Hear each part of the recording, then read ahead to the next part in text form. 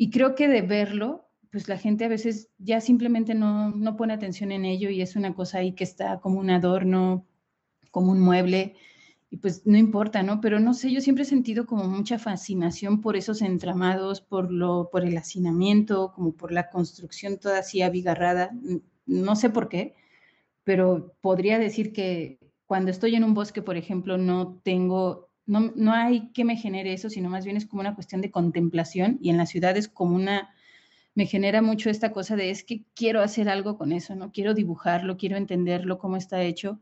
Y creo que a partir de eso viene como esta de, a ver, cómo están construidos, cómo se conecta este con este.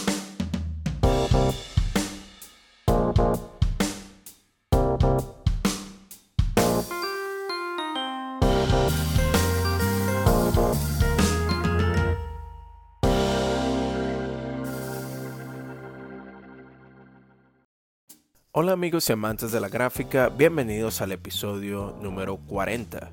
Les habla su anfitrión, Reinaldo Gil Zambrano, trayéndoles una nueva conversación en español con artistas que usan el grabado y métodos de impresión para hacer algo más allá de lo esperado. Este es un podcast bilingüe y al suscribirte recibes notificaciones de los nuevos episodios semanales en inglés con Miranda Metcalf y en castellano con su servidor. Este y todos los días, demostrando que la gráfica está más viva que nunca. Hello Print Friend es traído a ustedes gracias a Speedball, quienes producen un rango extenso de productos de muy buena calidad para tu arte desde 1997. Pero todos sabemos que estos materiales no se usan por sí solos, y es por eso que Speedball trabaja con un fantástico grupo de grabadores contemporáneos quienes hacen un equipo de artistas de demostraciones, artistas como Pavel Acevedo, y su trabajo en linograbado y silografía. Así que si quieres aprender unos nuevos trucos en estas técnicas, expandir y mejorar tu práctica, ve al canal de Speedball en YouTube para que veas cómo se hace. Hay un link en la descripción del show. En el programa de hoy estaré conversando con Luisa Estrada, artista gráfica mexicana haciendo su trabajo desde la Ciudad de México. Luisa nos comentará sobre su proceso de observación por medio del dibujo y el relieve, inspirado por su relación de amor y odio con el hacinamiento que se vive diariamente en la capital azteca.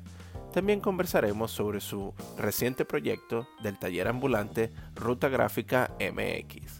Así que sin más preámbulos, prepárense a explorar el ajetreo citadino con Luisa Estrada. Hola Reinaldo, gracias por la invitación. Bueno, yo soy Luisa Estrada, soy de la Ciudad de México. Pues bueno, llevo toda mi vida prácticamente viviendo aquí nací y haciendo grabado llevo, si hago cuentas, según yo son alrededor de 18 años, desde que comencé en la Escuela de Artes Plásticas. Y bueno, desde ese entonces hasta ahora, pues ha sido como mi pasión, mi trabajo con el que he abordado y pues sobre todo que me ha permitido, pues no sé, desmenuzar algunos temas que me interesan y trabajar, conocer gente que está dentro del medio, amigas, amigos, y bueno, también desarrollar algunos proyectos ahí como un poco más participativos, incluyendo a niños, no sé, como abriendo un poco la posibilidad de acercar la técnica a la gente, ¿no? Uh-huh. Claro. Oye, tú dices que creciste en la Ciudad de México. Cómo fue el crecer en una de las ciudades más grandes y pobladas de Latinoamérica? Bueno, creo que ha cambiado mucho a lo largo, pues por lo menos de la vida que yo tengo, que ya son bastantes años, 38, y pues bueno, no sé, creo que cuando eres niño o niña, pues tu percepción se reduce a los lugares en los que te encuentras, ¿no? Y desde lo que yo recuerdo a como es ahora, pues la ciudad se ha transformado se ha vuelto cada vez más caótica, pero pues también creo que una de las ventajas que tiene es que hay una oferta de un montonal de cosas, ¿no? No solamente en lo cultural o pues en la vida y en todas las cosas que te puede ofrecer una ciudad, sino más bien hay de todo, pues el solo hecho de poder caminar la ciudad, por ejemplo, vas descubriendo, creo, cada vez más lugares, sitios, entonces es una infinidad de cosas, es una saturación de cosas también. Y pues bueno, yo podría decir que para mí es hasta cierto punto como mi fuente de inspiración, ¿no? Entonces para mí es una cosa y una relación pues, de este tipo de cosas de amor-odio, ¿no? Me gusta mucho la ciudad, pero la termino odiando muchas veces también porque es súper caótica y súper difícil moverse en ella. Claro, sí, esa relación de amor y odio, me puedo imaginar ahí. Sí. Sí. Ujú. Y en ese momento que tú te debates entre el amor y el odio, ¿qué sería el amor? ¿Qué representaría el amor ahí? ¿Y qué contrarresta ese amor que tú tienes hacia tu ciudad? Pues mira, yo creo que estas cosas lo he pensado muchas veces, ¿no? Como que a veces pienso en la posibilidad de irme de aquí, pero como que me genera una nostalgia sin siquiera haberme ido de la ciudad, el pensar en todo lo que tiene que me gusta, ¿no? Que lo primero creo es que me la conozco, no toda, pero sí me conozco una gran parte, me sé mover en ella, creo que eso es una cosa también como súper importante, ¿no? El saber ciertos códigos de la ciudad, el saber también de repente cómo te tienes que mover. Es una ciudad difícil también y hasta cierto punto también es pues peligrosa, supongo, como todas las ciudades. Entonces hay cosas que tú vas aprendiendo que, que te permiten fluir en ella y pues bueno, no sé, también en ella siempre estoy encontrando cosas nuevas, redescubriéndola y creo que es parte como de ese amor, ¿no? De, bueno, la ciudad me gusta, creo que es una ciudad bonita y que está quizá en el límite de transformarse y dejar de serlo porque hay muchas cosas que le sobrepasan, ¿no? Por ejemplo, somos demasiada gente, hay un tráfico terrible todos los días y pues prácticamente por pandemia y todo esto, pues yo no he salido mucho, pero las veces que voy y vengo es horrible, no es una cosa que se sufre, es de el estar atorados en el tráfico y es como, prefiero no volver o esperar en un lugar o pensar si me puedo quedar en algún sitio para no tener que pasar por ello, ¿no?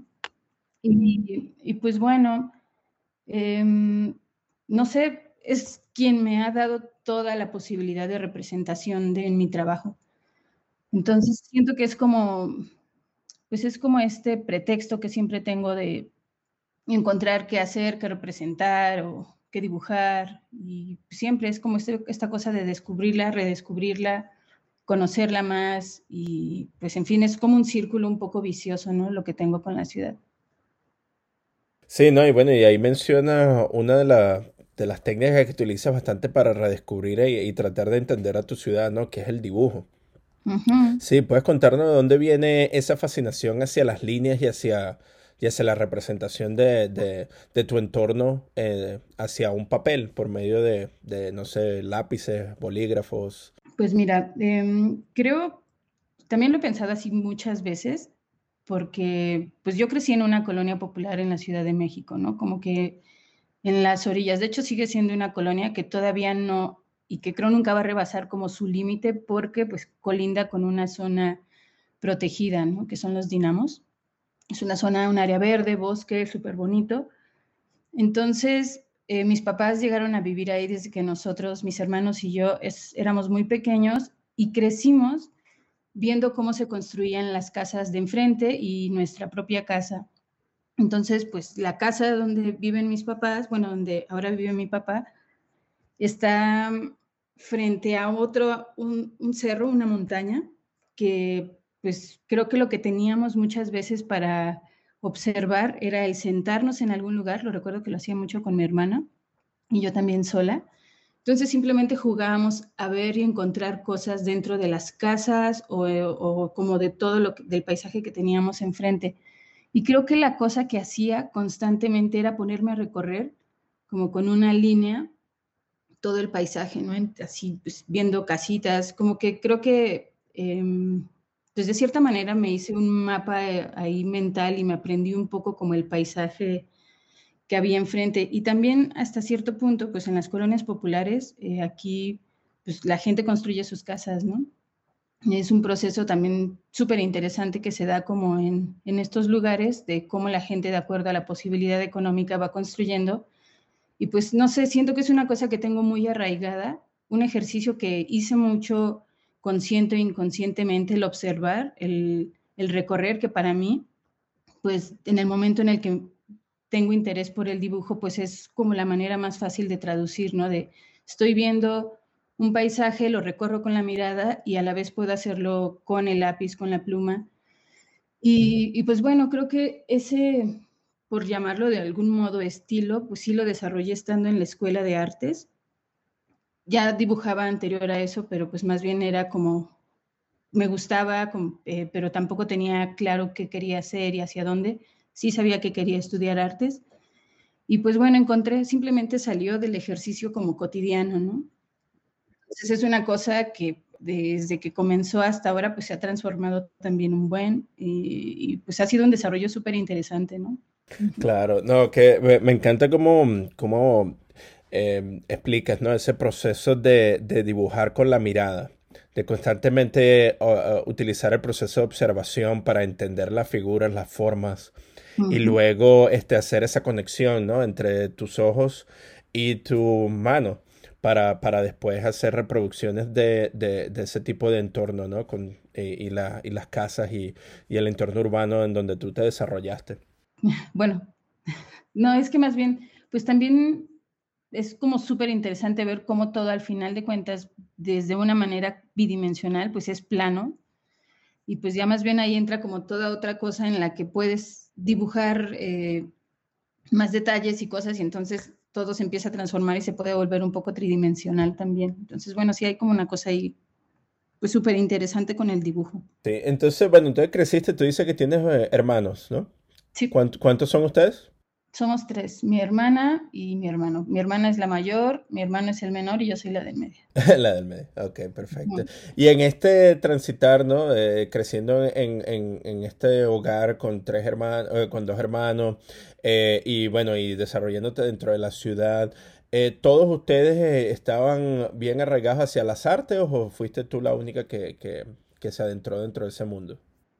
Pues mi hermano de cierta manera también está como relacionado. Él estudió también en la escuela de artes, pero estuvo en el área de diseño y comunicación visual. Entonces, él lo que hace más bien es trabajar con animación, sabe mucho de programas de animación, eh, y bueno, domina como que todo ese medio, ¿no? Y desde ese lado, pues a veces, algunas veces hemos trabajado juntos, hemos colaborado, y pues mi hermana, por otro lado, más bien sí se fue a otro extremo. Bueno, de cierta manera a veces también se relaciona, ella se dedica a las ciencias y pues hace neurociencias, hace investigación con una enfermedad y también es una cosa ahí como súper loca y súper interesante, ¿no? Lo que hace ella. Sí. Y en este proceso de dibujar, ¿no? Que se hizo prácticamente como una actividad sumamente importante dentro de tu crecimiento. ¿En qué tipo de superficies tú dibujas? ¿Tú tienes una especie de libro de bocetos o lo haces más que todo en papel de gran formato? ¿Cómo es esa práctica diaria? Pues de todo. Tengo libretas que sí, en las que voy dibujando constantemente. He hecho varias veces ejercicios de dibujar, hacer un dibujo al año, entonces tengo las libretas de eso. Y no sé, voy armando yo cuadernos para dibujar, algunas veces los compro. Realmente creo que dibujo en donde sea. Si tengo un lápiz a la mano y, por ejemplo, estoy platicando contigo, me pongo a dibujar.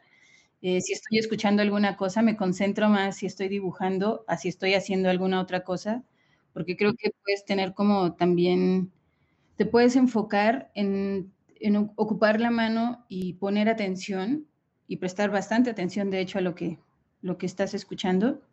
Y pues bueno, sí, dibujo es un ejercicio constante y en las placas, pues igual, ¿no? Antes de comenzar a tallarlas, eh, pues sí, en general creo que dibujo donde sea. No, sí, no, es increíble. Yo soy un fanático, un gran fanático de tus libros de bocetos. Sí, Gracias. sí, las perspectivas, el uso de la línea, en los tramados, es increíble, ¿no? Pero también mencionaste que uno de los retos que tú haces es llenar un libro de bocetos al año. Ujú. Sí, sí, como el ejercicio diario de un dibujo cada día. A veces no se logra del todo, pero las libretas terminan llenas al final, pero pues a veces sí, no sé, o no hay tiempo porque tocaba hacer alguna otra cosa, o no sé, a veces también es cansado, ¿no? A veces es como, bueno, hoy no quiero hacer nada y pues simplemente no haces nada, pero luego sí tengo un poco de remordimiento de que son mis propios proyectos y que no los estoy cumpliendo, algo así, pero bueno. ¿Cómo lidias tú con esa culpa que a veces ocurre cuando, cuando no queremos hacer? Pues, no sé, creo que, mira, recuerdo que cuando estudiaba, hacía artes, pues tocaba cumplir con ciertas cosas que te pedían, ¿no? Era así de, es que tienes que hacer esto para la materia tal, pero había cosas que yo quería hacer y que no podía porque no tenía tiempo. Entonces me acuerdo que empecé a tener una frustración porque era, pero es que ¿cuándo voy a poder realmente hacer cosas que yo quiero, ¿no? Y como que en ese momento decidí de, bueno, a veces yo me doy cuenta cómo tengo mi tiempo y para comenzar algo que quiero hacer es bien extraño, pero como que necesito un tiempo previo de preparación así en mi cabeza que, pues que podría no estar haciendo nada, ¿no? Pero estoy pensando, estoy como maquinando algo. Y como que decidí, bueno, va, en esos momentos que me está pasando eso y de que soy incapaz como de ponerme a hacerlo porque todavía no es como el momento, que decido hacer las cosas que tengo que hacer o todo lo demás que anda por ahí como estancado, detenido, para no perder ese tiempo. Y posteriormente, cuando sea el momento de ahora sí me siento ya como dispuesta a agarrar el plumón y dibujar, pues entregarme ahí por completo. Entonces, más bien como que he tratado de encontrar maneras como para que pueda aprovechar y tal. Y pues sí, algunas veces simplemente no quiero hacer nada, pero pues como que volteo a lo que he estado haciendo previo y es como, va, pues he trabajado. Creo que también está bien tener momentos libres, ¿no? Sin tener nada que ver con el dibujo, con el trabajo.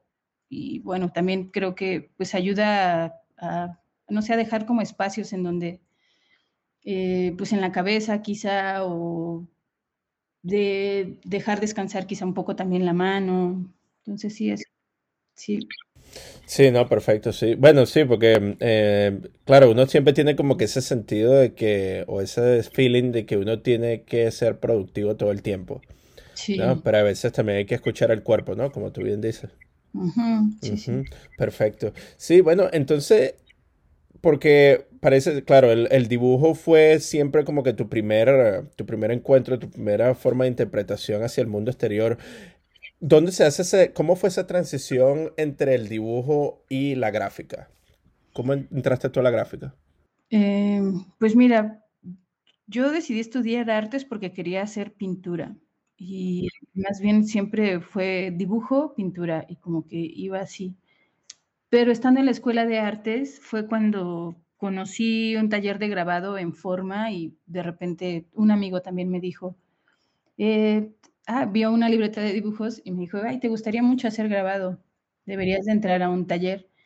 Y me inscribí, después de eso me inscribí, creo que tenía un año en la escuela cuando pasó eso, entré al taller y poco a poco fui, bueno, toda la carrera estuve todavía en pintura y a la par de grabado y otros talleres también.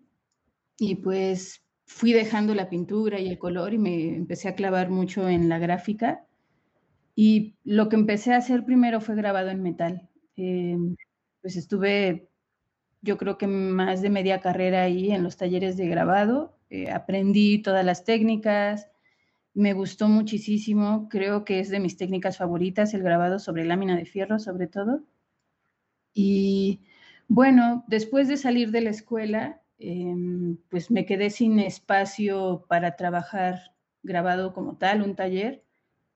Hice una maestría, estuve haciendo otras cosas, no hice grabado, y bueno, hice algunos, pero mi proyecto tuvo más que ver con otras cosas, collage, procesos ahí de construcción de las colonias populares y no sé qué, hice unos libros. Y después de eso, bueno, como que previo a eso, con otros compañeros compramos una prensa y pues tenía la prensa ya en casa, pero no tenía realmente como un espacio para atacar las placas de metal y fue cuando empecé de cierta manera a trabajar también un poco de relieve y creo que fue en 2012 que regreso a la escuela invitada a realizar ahí una placa para un grabado, para una exposición y pues bueno, como que ese vínculo ahí otra vez me empezó a meter al proceso de taller. Después de un tiempo terminé dando clases ahí, coordiné ese taller, Entonces tenía todo para trabajar, ¿no? Y en ese entonces también estaba interesada en trabajar placas de gran formato y fue cuando empecé con el PVC espumado, que es el material que yo uso. Y pues PVC, bueno, PVC espumado. ajá. Ujú. Y pues bueno, a partir de ahí, pues comencé con todo este proceso que llevo hasta ahora sobre esta técnica, con placas de gran formato o formatos medios. Y pues bueno, de vez en cuando voy haciendo grabado en metal, ¿no? No lo hago tanto porque tampoco tengo como un espacio adecuado para trabajar con los ácidos o así. Eso. Ujú. Wow, pero vea que háblame un poco más sobre ese material, PVC espumado. Ajá. Pues mira, yo lo conocí en la escuela por un compañero que también es grabador y pues según esto lo que sabemos de este material es que es utilizado por gente que hace como diseño de mobiliario para stands, se utiliza para anuncios eh, y sobre todo se utiliza para imprimir sobre él, supongo que serigrafías, ¿qué más? ¿Qué más? Y pues tiene una medida estándar igual que la madera, igual que el metal, igual que todos estos materiales, que es 244 por 122. Y me gustó mucho el material cuando lo conocí. Fue como, ay, pues puedes hacer muchas cosas. Un amigo trabaja mucho la posibilidad de hacer hueco grabado y relieve a la vez, por ejemplo, te permite hacer eso. Y pues también yo he ido ahí como desarrollando más técnica de incidir con las puntas, con las herramientas de grabado en metal y también las gubias, pero de cierta manera como que a veces las gubias quedan de lado, ¿no? Utilizo velos, ruletas y me permite mucho generar texturas y tener como una gama de grises pues más amplia de lo que tendría, no sé, en un linóleo, por ejemplo. Entonces para mí pues ha sido así como pues un material que me ha gustado mucho, como pues hasta es un plástico, hasta cierto pues también es, Claro. Y cuando tú tallas e imprimes este material, ¿tiene alguna textura característica en la superficie, así como la madera o es bastante plana, así no, como el es linóleo? plana. Sí, es bastante plana, es muy lisa el material y hay de distintos tipos, ¿no? También hay distintos calibres, grosores, pero pues lo que he encontrado es que hay un material que es como muy espumoso, que se marca muy fácil y que también se deforma de cierta manera. Y ese material no me gusta tanto. También cuando cortas se notan mucho los cortes porque siempre se lleva un pedacito de más que no debería. Mm. Pero ese es Eh, como el malo, porque hay uno que está muy bueno, que es un poquito más rígido y pues este material es como más preciso, ¿no? Para hacer cortes, para marcarlo con una punta. Entonces, que siempre busco. claro, y el momento de hacer ediciones grandes, ¿aguanta la pela de esta matriz? Sí, bastante.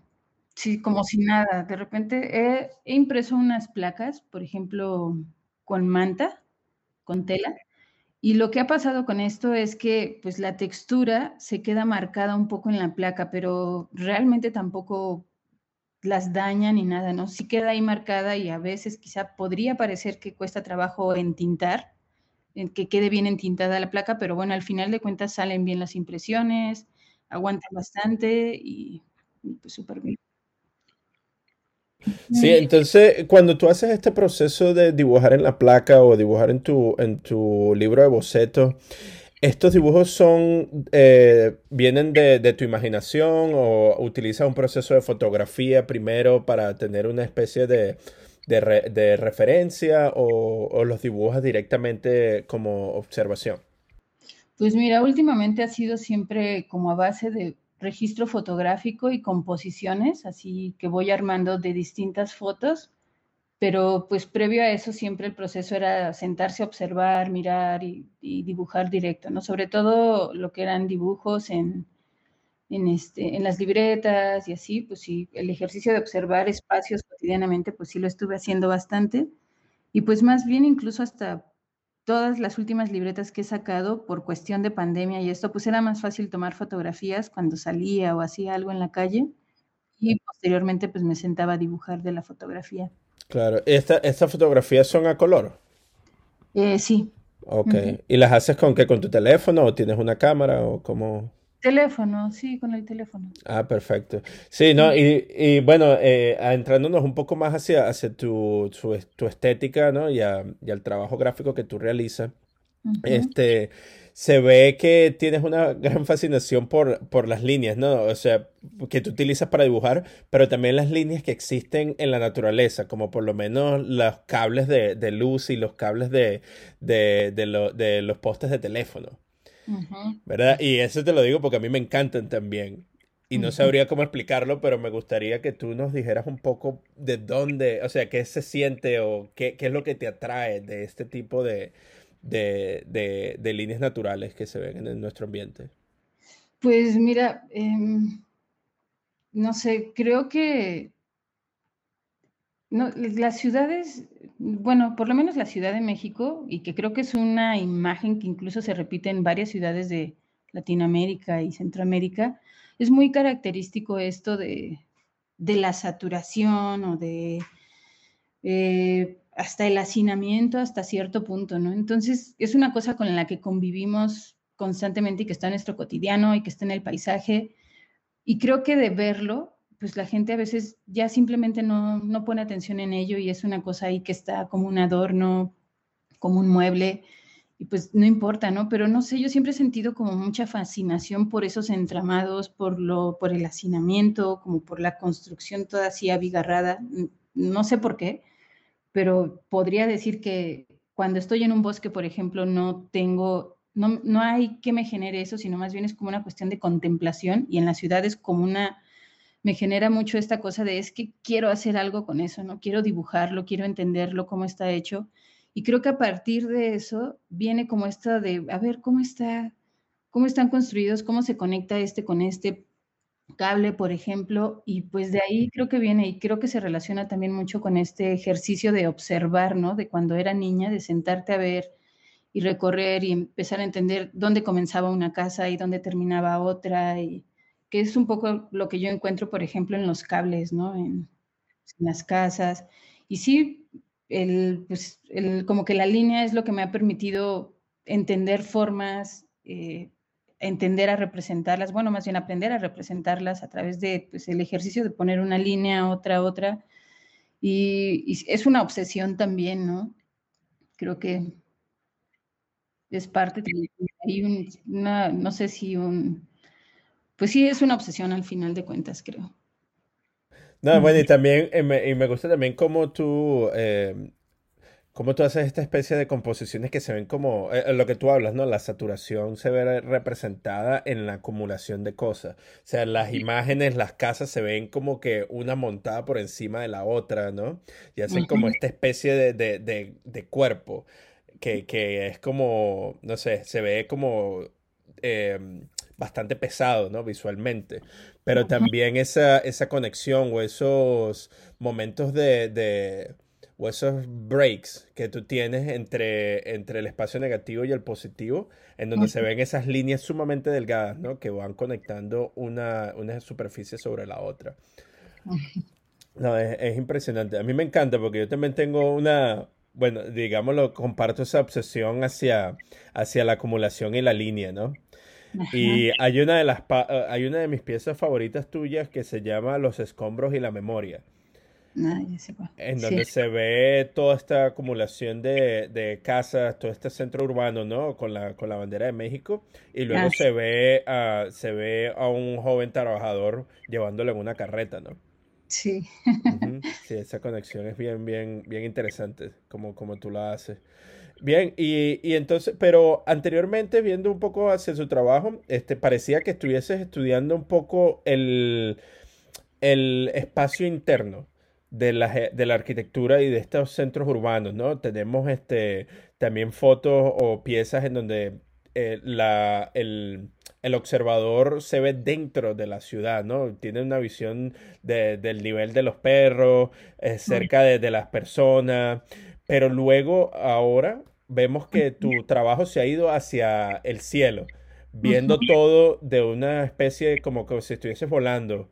¿No? Sí, Y teniendo como una especie de detachment o desligamiento con esa ciudad. ¿Puedes contarnos un poco sobre esa transición y sobre tus ideas? sí. Pues mira, primero como esta cosa de trabajar desde la vista a ras de, pues, no sé, como de suelo, de caminar, de ser un transeúnte dentro de la ciudad, pues es porque era como lo primero que tenía a mano, ¿no? De mi recorrido diario y pues era lo que estaba viendo y de cierta manera incluso descubriendo en la ciudad y era como, va, pues quiero dibujar esto, voy a trabajar con ello y de ahí esa representación. Y creo que la primera vez que me pude subir a un avión, se me hizo súper loco ver cómo se transformaba el paisaje y eso fue en 2000, que fue 2000 como 2004 me parece, 2005, algo así, y tuve la intención de representar, todavía hacía pintura en ese entonces, tuve la intención de trabajar una imagen así, pero se me hizo tan complejo, tan complicado que dije, no, pues no, creo que no, no va por ahí, ¿no? Aunque se me quedó mucho como la espina de, y que cada vez que subía a un avión o tenía la posibilidad de mirar desde arriba la ciudad y cómo se transformaba por las distancias, pues me volvía como loca, ¿no? Entonces, en este proceso así como de ir representando, pues también se me hacía cansado, se me hacía pesado que las cosas terminaban siendo lo mismo. Y era como, es que, bueno, sí, ya dibujé una cosa y esto se parece a lo otro y como que me fui cansando un poco de ello, aunque ahora lo extraño también y es como, quiero dibujar cosas que estoy viendo desde de mi vista así a ras de suelo y tal. Y pues bueno, este proyecto Zoom, que son las vistas aéreas, pues fue como esta posibilidad que he tenido de poder trabajar esa idea que tuve hace un buen de años y que más bien encontré el cómo hacerlo, que encontré hacerlo, cómo hacerlo con el grabado, con la gráfica. Y pues bueno, ha sido como un descubrimiento, ¿no? Las primeras placas que hice de esto están como súper planas, como que sí me costó un poco entender ciertas cosas y ni siquiera las terminé, pero como que empecé a desarrollar ahí algo que me gustó, que, con lo que me sentí a gusto y fue como, va, pues creo que voy a trabajar y explotar esta idea de cómo se ve la ciudad. Y el proyecto en sí, pues es un proyecto que tengo apoyado por una subvención que se da aquí en México, es por 3 años y pues el proceso ha sido hacer esto de ver desde arriba, como si vinieras en el avión, cómo vas llegando a una ciudad y cómo a medida que el avión se va acercando vas entendiendo las formas, todo va agarrando más forma, lo que es abstracto, que son esas cuadrículas, desde lejos empiezan a agarrar forma, volumen, hay sombras, hay cosas, y pues la idea es como este año meterme todavía más como en esas formas, quizá también desde esta vista aérea y descomponerlo. Y la idea es trabajar cosas cada vez más abstractas y ver a dónde me lleva también, ¿no? Aunque también de repente sí lo pienso y es como, es que esto me vuelve a llevar a este pie de calle y a representar cosas desde ahí, ¿no? Y buscar de qué otra manera podría transformar también como esas vistas, ¿no? Hice un grabado hace poco donde pues la vista es desde muy abajo y también deformando un poco la imagen y entonces te da una perspectiva que es como si estuvieras acostado en la calle y pues tienes otra visión, ¿no? Y me interesa mucho cómo el paisaje se va transformando, cómo a medida desde donde tú lo veas se transforma y se percibe y eso lo pienso cuando estoy en la calle, ¿no? Si voy en un coche, por ejemplo, la percepción que tienes desde el coche es distinta a la que tienes desde el autobús, porque cambian las alturas, es distinta a la que tienes desde el caminar la calle, el ir en bicicleta. Y entonces creo que esta mirada desde arriba también es otra forma de ver la ciudad, pero pues bueno, sí te aleja, pero creo que una parte de lo que hay en este proyecto es que muchas de las zonas que he representado son zonas que he caminado, que conozco y que pues bueno, era como hacer el ejercicio de ver cómo se transformaba. Ujú. No, eso está increíble porque al cambiar un poco la perspectiva, ¿no? De donde estamos observando el mismo objeto, Ujú. sí, nos da una interpretación y una visión totalmente distinta, ¿no? No es lo mismo estar viéndolo a nivel de suelo que a nivel de una azotea de uno de los edificios o a estar volando, ¿no? Por encima de ellos. Sí, sí, sí. Y todas esas piezas son de gran formato también. Y entonces tú estás creando como una especie de interpretación de la gran ciudad, ¿no? En todas estas placas. Pero también quería preguntarte, porque anteriormente nos contaste que tú haces registro fotográfico cuando estás caminando para Ujú. inspirarte para tus piezas. En el caso de estas piezas donde tú estás prácticamente volando, ¿cómo es ese proceso? ¿Qué tipo de materiales o herramientas utilizas para poder obtener este tipo de registro?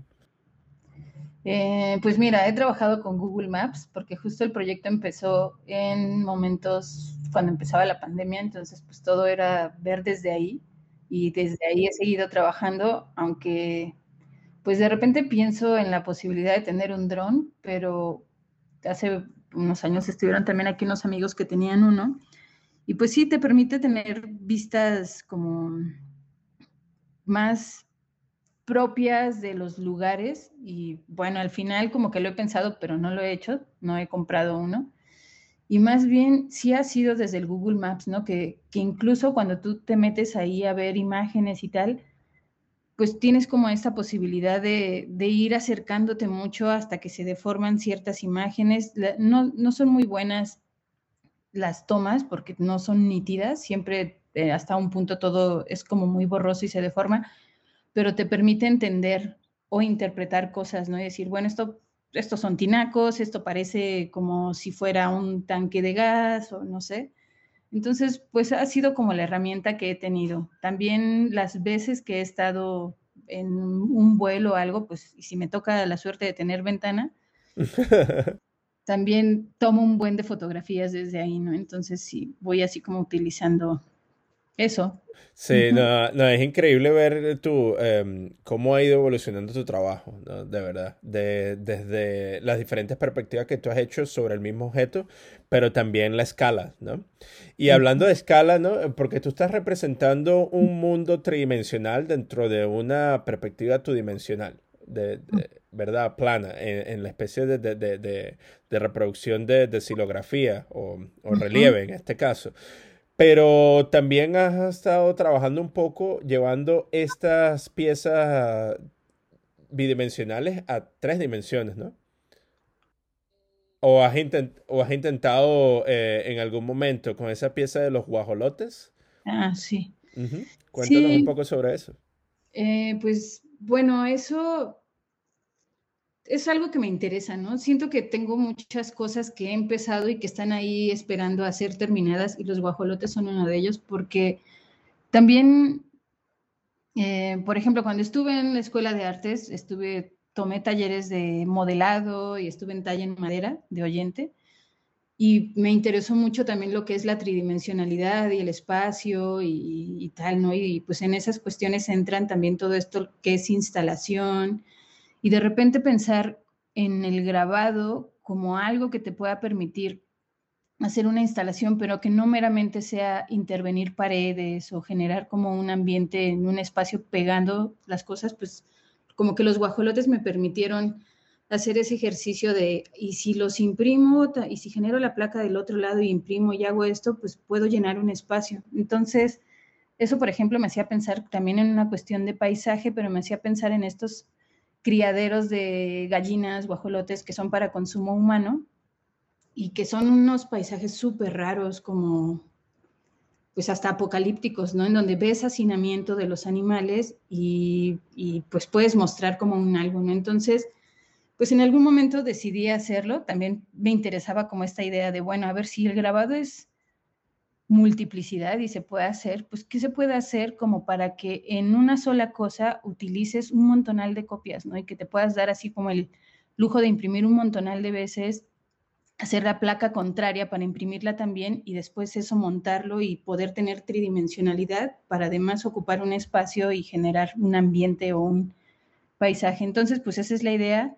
Tengo la mitad de los guajolotes hechos, son dos diseños distintos y pues bueno, los armé, la cosa es he tenido una posibilidad de mostrarlos en el metro de la ciudad, en unas vitrinas, en donde pues, había algunos de ellos encerrados, y se me hacía curioso que también de cierta manera el ponerlos así era como un reflejo de lo que pasaba en el metro, ¿no? Que pues todos vamos ahí hacinados, apretadísimos. Entonces como que le encontré también más sentido a esta idea del paisaje construido con gráfica, del hacinamiento y tal, y pues bueno, ha sido como una de las cosas, creo que más bien son intereses que tengo constantemente y que de cierta manera encuentran salida, ¿no? Y los guajolotes fueron una posibilidad. Y pues la idea es terminarlo. Y también como que hace unos años encontré una fotografía de no recuerdo si es polaco, un fotógrafo polaco de los años 70, me parece, aquí en México, de gente que salía en la ciudad, salía a caminar y a pasear a sus guajolotes, pero pues más bien después estuve como revisando cosas y más bien era gente que vendía sus guajolotes y salían caminando con ellos y con toda la parvada ahí alrededor. Y entonces pensé como en la posibilidad de hacer yo eso con los míos, no para venderlos, sino para hacer registro y pues de cierta manera activar la pieza de los guajolotes, ¿no? Entonces es como una cosa ahí que me interesa y pues bueno, sí, eso. Claro. No, bueno, y para nuestra audiencia que tal vez no esté familiarizada con el término, ¿podrías decirnos qué es un guajolote? Un pavo. El pavo, sí, del Día de Acción de Gracias y de la Navidad y de todo, ¿no? Ujú. Claro, y también mencionaste durante este proceso que esto era como una alternativa a la instalación que se hace a nivel urbano, ¿no? De pegatina o Ajá. de trabajar directamente sobre la pared. Sí, ¿Has estado también trabajando con eso en algún momento? sí, como por 2012, cuando descubrí el PVC espumado, bueno, que me lo presentaron, pues empecé a trabajar piezas de gran formato porque pues mi intención era desarrollar una serie de grabados que pudiera pegar en las calles y a la par de ello tenía un proyecto que, bueno, lo tenemos todavía con una amiga y el proyecto se llama Plaga Gráfica. Y pues la idea también era sacar los grabados a la calle, trabajar cosas en conjunto y sacarlas y también cada quien sacar su trabajo. Entonces, pues, por ejemplo, con la plaga gráfica lo que hacíamos era, empezamos haciendo muchas cucarachas y pues también la idea era hacer de cierta manera instalaciones en donde saturáramos lugares de cucarachas, de insectos. Y como el nombre del colectivo se llama Plaga Gráfica, pues el pretexto era como, va, pues de aquí nos ponemos a dibujar todos los insectos que existan y hacemos stickers. Teníamos una cosa que se llamaba insectario que contenía todos los stickers. Eso nos permitía vender no sé, en bazares y nos daba como un recurso para seguir produciendo, ¿no? Porque todo lo íbamos poniendo desde nuestro dinero que pues no teníamos. Yo tenía la prensa, pero trabajábamos en el espacio de mi amiga, pero no tenía ella prensa, no tenía rodillo, entonces era una cosa así como de vamos a utilizar lo que tengamos para trabajar, ¿no? Y entintábamos con una cosa de estas de masking tape, ese era nuestro rodillo que nos servía para entintar y era un relajo, pero bueno, la cosa es que empezamos a sacar grabados más grandes y pues nos gustaba mucho esta acción de salir a la calle, ¿no? Hay una adrenalina súper loca ahí de estar saliendo, cuidándote para que pues no te vaya a ver la policía y lo hicimos una temporada, lo dejamos de hacer porque pues también cada quien tenía como proyectos distintos, después lo empecé a hacer yo con otro compañero y pues es algo que todavía tengo ahí la espinita de seguirlo, de continuarlo, ¿no? Tengo pues grabados que hice con esa intención que la única cosa que falta es imprimirlas, preparar un poco de engrudo y pues salir a pegar y hacer cosas, ¿no? Que es súper divertido también. Uh-huh. No, perfecto. Cuando te dice la cuestión de la adrenalina, y ese trabajo, bueno, me imagino que muchísimos de nuestros oyentes se pueden sentir identificados con eso, ¿no? Es algo impresionante el estar ocultándote, ¿no? Y tratando de modificar este ambiente en donde tú prácticamente vives. Claro. No, y esa resistencia que existe hacia ese cambio de la fachada, ¿no? Del Uh-huh. hecho de que esas modificaciones, murales, graffiti o pegatinas muchas veces son vistas como un ataque, ¿no? Hacia la superficie, cuando en Uh-huh. realidad es un intercambio, ¿no? Y se está buscando una interpretación o un diálogo, establecer un diálogo con el resto de las personas que transitan por ahí.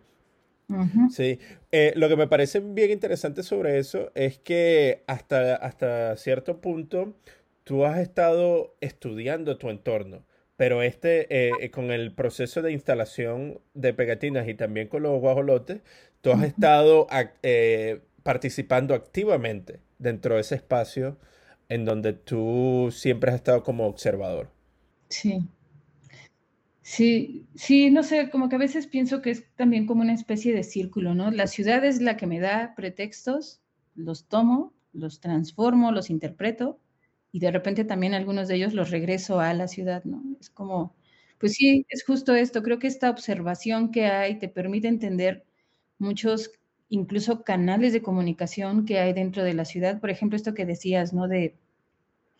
De pues que hay diálogos y tal, pues hay diálogos, hay como necesidad de repente hacer un algo en ciertos espacios, pero también te das cuenta que mucha gente ha tenido esa intención y si hay como cierta cosa de comunicación entre quien se dedica a grafitear, a pegar stickers, y se vuelve interesante eso, ¿no? De que empiezas a ponerle atención a esos sitios, que te empiezan a significar algo, que empiezas a identificar gente, personajes, sin que los topes, sin que los conozcas la cara, pero más bien sabes y le conoces a través como de su trabajo y son como diálogos súper interesantes, ¿no? De que se están dando en las ciudades y así como eso, uy, debe de haber de cosas que también ni nos enteramos. Entonces, pues sí, es como meterse a uno de ellos y Exacto, sí, porque tú puedes ver la misma pared blanca en 5 o 6 cuadras y es como que, ok, otra pared blanca, ¿no? Pero cuando ves una que ha sido intervenida por algún ujú, artista y empiezas a ver esa repetición, ¿no? De esa marca en diferentes partes de la ciudad, ya empiezas tu ojo empieza a entrenarse a estar buscando por ese tipo de estimulación, ¿no? sí, De ese tipo de alteración de toda esa normativa que existe alrededor de nosotros en una ciudad que está creciendo, ¿no? Y la hace sentir viva de alguna manera también. sí, sí. Perfecto. Bueno, María, una pregunta, perdón. Bueno, Luisa, Ujú, y sí. te quería preguntar también, porque, bueno, tú has estado sumamente activa, o sea, se ve que produces un montón de trabajo.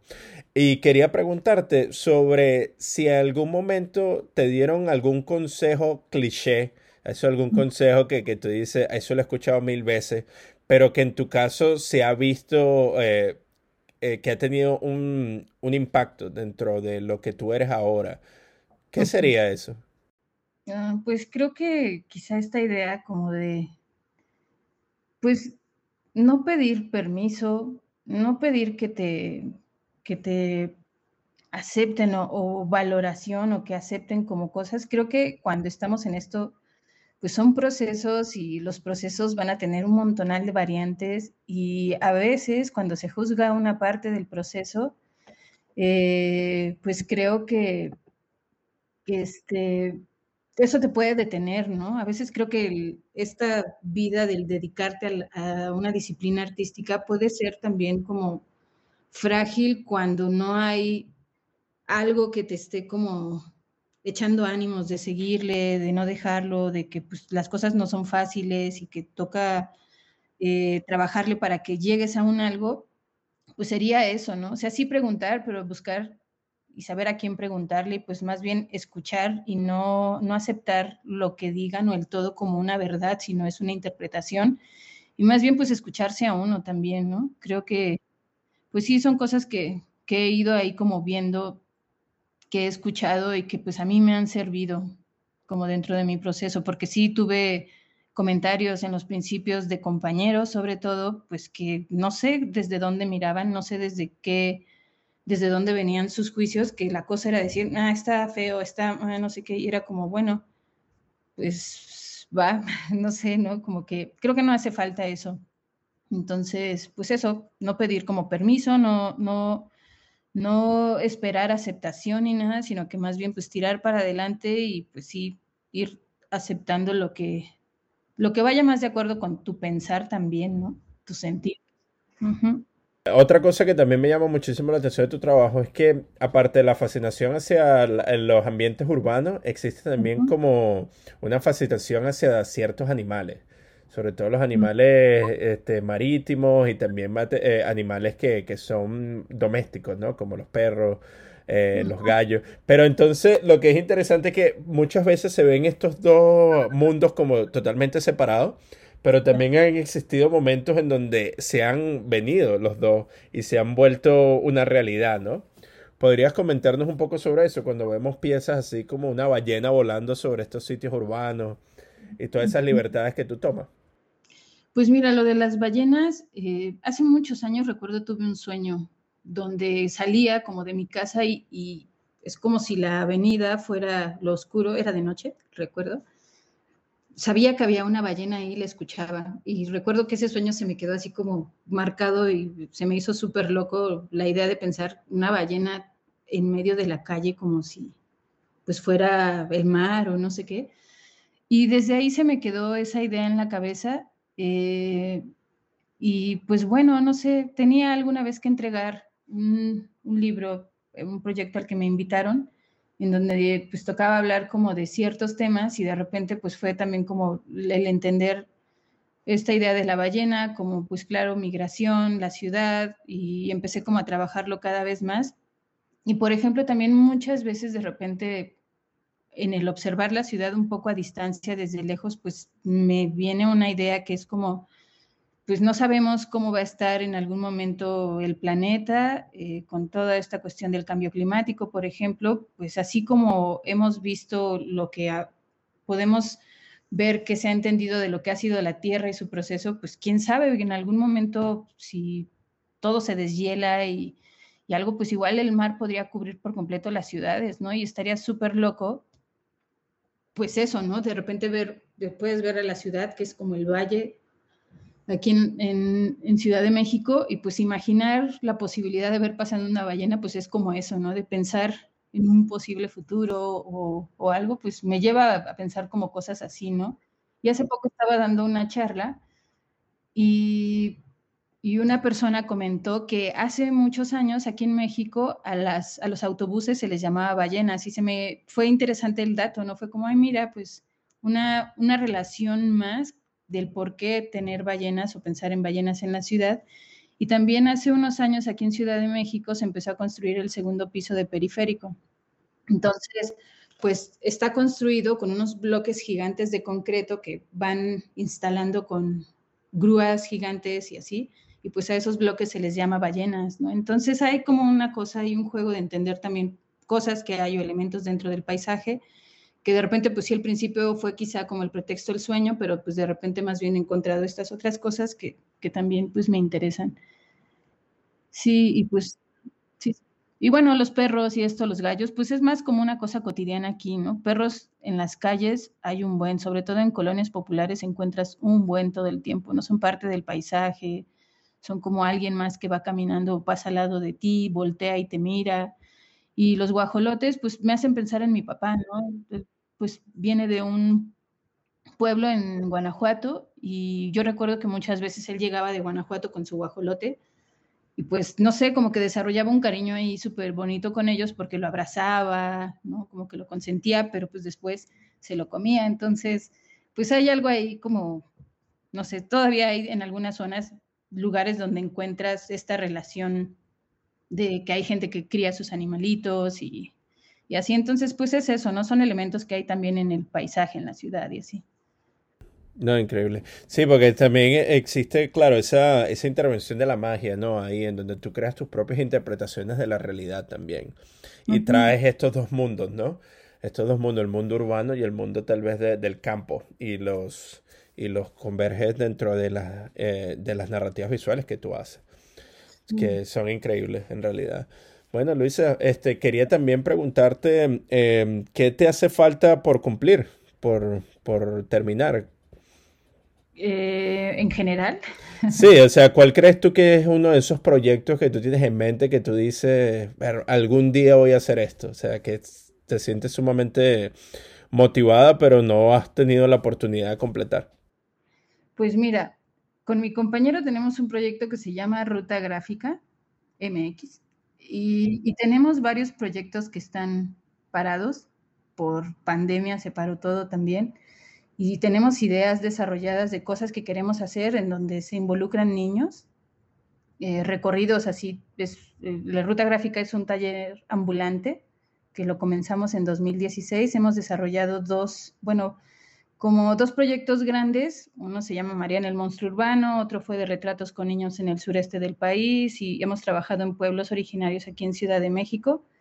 Pero tenemos otras ideas ahí ya planteadísimas, que la cosa es pues conseguir recursos para poder hacerlo, que pues, son estos trabajos como colaborativos, donde vamos a desarrollar una pieza de gran formato. Y pues bueno, en abril vamos a como reactivarnos con un proyecto que salió. Y pues bueno, creo que eso es uno de los grandes pendientes y cosas que tengo muchas ganas de hacer, ¿no? Sobre todo es un proyecto que está planteado para Baja California Sur y Norte. Y pues bueno, esperemos que se pueda hacer o este año o el siguiente, y ya creo que por ese lado es como una de esas cosas que siento que quiero que se lleve a cabo. Sí, sería eso.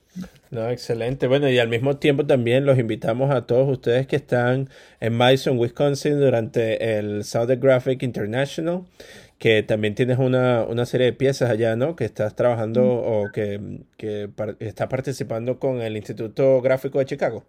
Así es, pues invitada por Chema Scandal, pues ahí compartimos espacio con varias y varios compañeros pues de Latinoamérica, en donde también estás tú. Y pues sí, desafortunadamente pues no pudimos ver como mucho de cómo se llevó a cabo y así pues la exposición y tal, pero pues bueno, ya con el hecho de saber que está por allá, que hay un evento en torno a la gráfica y tal, pues está súper bien, ¿no? Es una buena plataforma, creo. Perfecto, sí, claro, esa forma de colaboración, ¿no? Con todos nosotros que nos atrae, nos vuelve, nos une, ¿no? Como artistas plásticos de Latinoamérica, a pesar de las distancias, ¿no? En donde estamos todos. Pero bueno, Luisa, quería preguntarte que tomes, por favor, o quería invitarte a que tomaras nuestro espacio para que nos cuentes dónde podemos encontrar tu trabajo, tus redes sociales, para así cerrar nuestra entrevista. Bueno, pues sobre todo estoy en Instagram, que aparezco como _luisa.estrada_. Ahí está pues casi el día a día de lo que voy haciendo. Y pues igual estoy en redes sociales como Facebook, que pues es parte de lo mismo y pues se comparte lo mismo, ¿no? Básicamente sería eso. Entonces por ahí puede ser. Claro, y también no se olviden de Ruta Gráfica MX, que sería el Sí. taller de gráfica ambulante, ¿no? Exacto, sí, y justo hay también un Instagram, en Facebook de la Ruta Gráfica es donde está todo el desarrollo de los proyectos que hemos hecho, más que en Instagram. Entonces, si pueden echarle un ojo, pues estaría súper bien. Perfecto. Bueno, muchísimas gracias, Luisa, por tu tiempo. Ha sido un placer de verdad conversar contigo. Y bueno, seguiremos con un ojo en el Instagram viendo el increíble trabajo que tú haces, que pareciera de manera diaria, ¿no? Que estás creando cosas maravillosas. Muchísimas gracias. No, gracias a ti, gracias por el espacio. Bueno, este ha sido nuestro episodio del día. Acompáñanos la siguiente semana, donde estaremos conversando con otro invitado especial. Este episodio fue escrito y editado por mí, Reinaldo Gil Zambrano, producido por Miranda Metcalf, con ayuda de Timothy Pausek y música de Joshua Weber. Mil gracias y hasta la próxima.